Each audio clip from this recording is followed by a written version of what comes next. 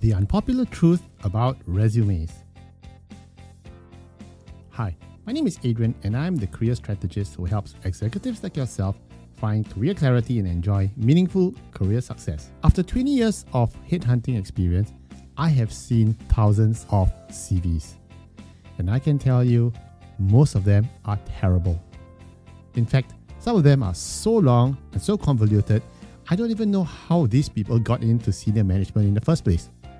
But the awful truth about resumes is this.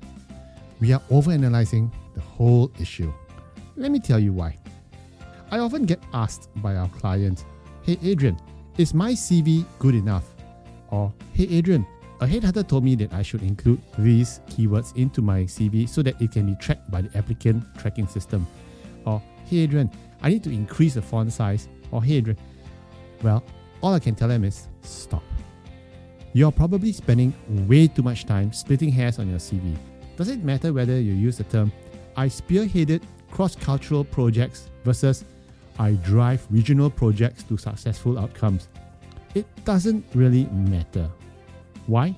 Because the unpopular truth is nobody actually cares.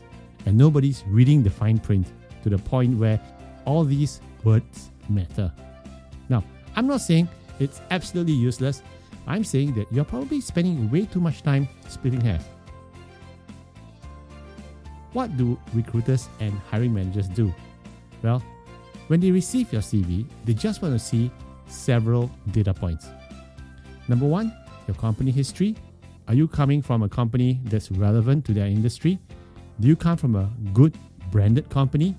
Is your tenure at each of these companies long and distinguished? And are these roles relevant to the job you're applying? Or do they show a pattern of growth? Now, I'm going to say something really contentious. Anything else that you add in is fluff. For example, listing all your responsibilities in your role. Do you not think that the person who is employing you has no idea about what your role is? For example, if you're a CFO and you're seeing a CV of a finance manager who's applying for a job at your firm, he lists out 10 responsibilities.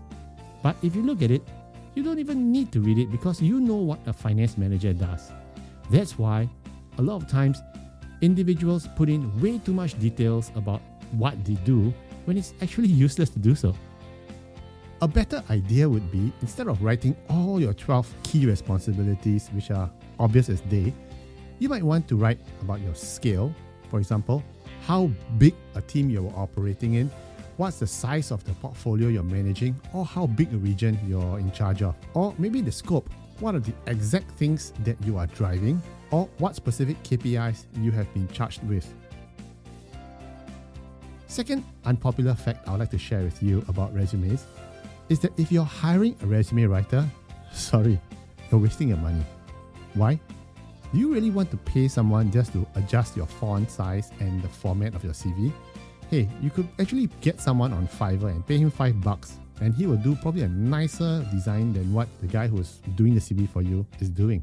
Do you even know that many of these CV writing services actually outsource to third world countries? Yeah, that $500 you've been paying actually gets outsourced to someone who may not even have English as his first language. And when the CV writer tells you about ATS hacking, which is the applicant tracking system hacking, where you have to engineer keywords into the CV itself in order to get an interview, well, I think it's ridiculous. Why? Because even if you do get an interview, are you going to pass the interview? Because you are creating a persona that's not you. So for all these reasons, I do not recommend a CV writer who doesn't know anything about you to do your CV for you. The truth is, your CV only accounts for 10% or less of your job landing success. There are a lot of other elements in play that are more important than just that piece of paper alone.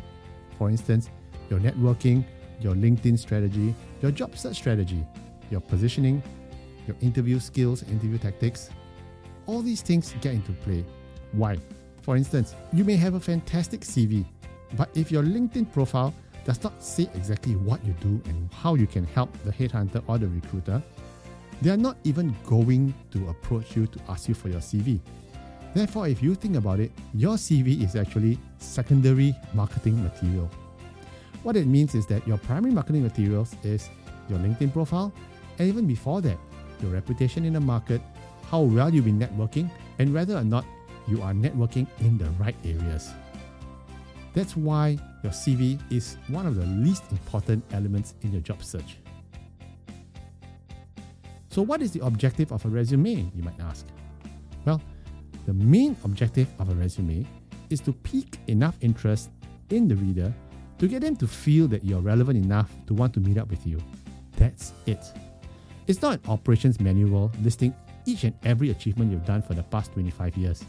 It's a brochure. You don't need to list out everything, just the things that are interesting enough for them to want to come down and have a discussion with you. Now, how can you improve your resume? Well, customize your CV for each role. Look like what they're looking for. No two CVs should look alike. Second thing is, you need to know yourself. What exactly is your positioning? And this is especially true when you are a Swiss Army knife sort of individual, which is someone who has multiple skills, but unfortunately looks like a very generalist. Let me give you an example. If you're applying for a general manager role, then you have to position yourself as a commercial manager with very strong finance background.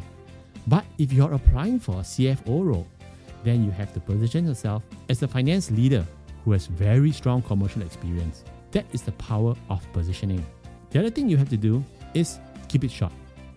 2 pages maximum, and that doesn't mean you do a font size 5. Keep it crisp, keep it fresh, and keep it succinct. Less is more. Most importantly, do not engage a CV writer to write your CV for you. Only you know yourself best, and it's a very good exercise in revisiting your entire career story. As you write about each role that you've been in with the different companies that you've been at, you will realize that you've learned a lot of interesting skills, you picked up a lot of knowledge, and these are the things that you want to bring for the interview itself. So it actually refreshes your career story to yourself, and it gives you more details when you go for the interview. So in conclusion, if you're in a job search mode, please remember that your CV is but only 10% of the entire process. Focus instead on your market research, your positioning, your targeting, your networking, and LinkedIn optimization, not forgetting your interviewing skills as well. It is a whole potpourri of different activities that you need to align in order to land the job that you want. It's not easy, but it's not too difficult either. Come talk to us if you want to land your job sooner. You can email us at info@careeragility.org. Keep calm and career on. This is Adrian Chu, your career strategist, signing out.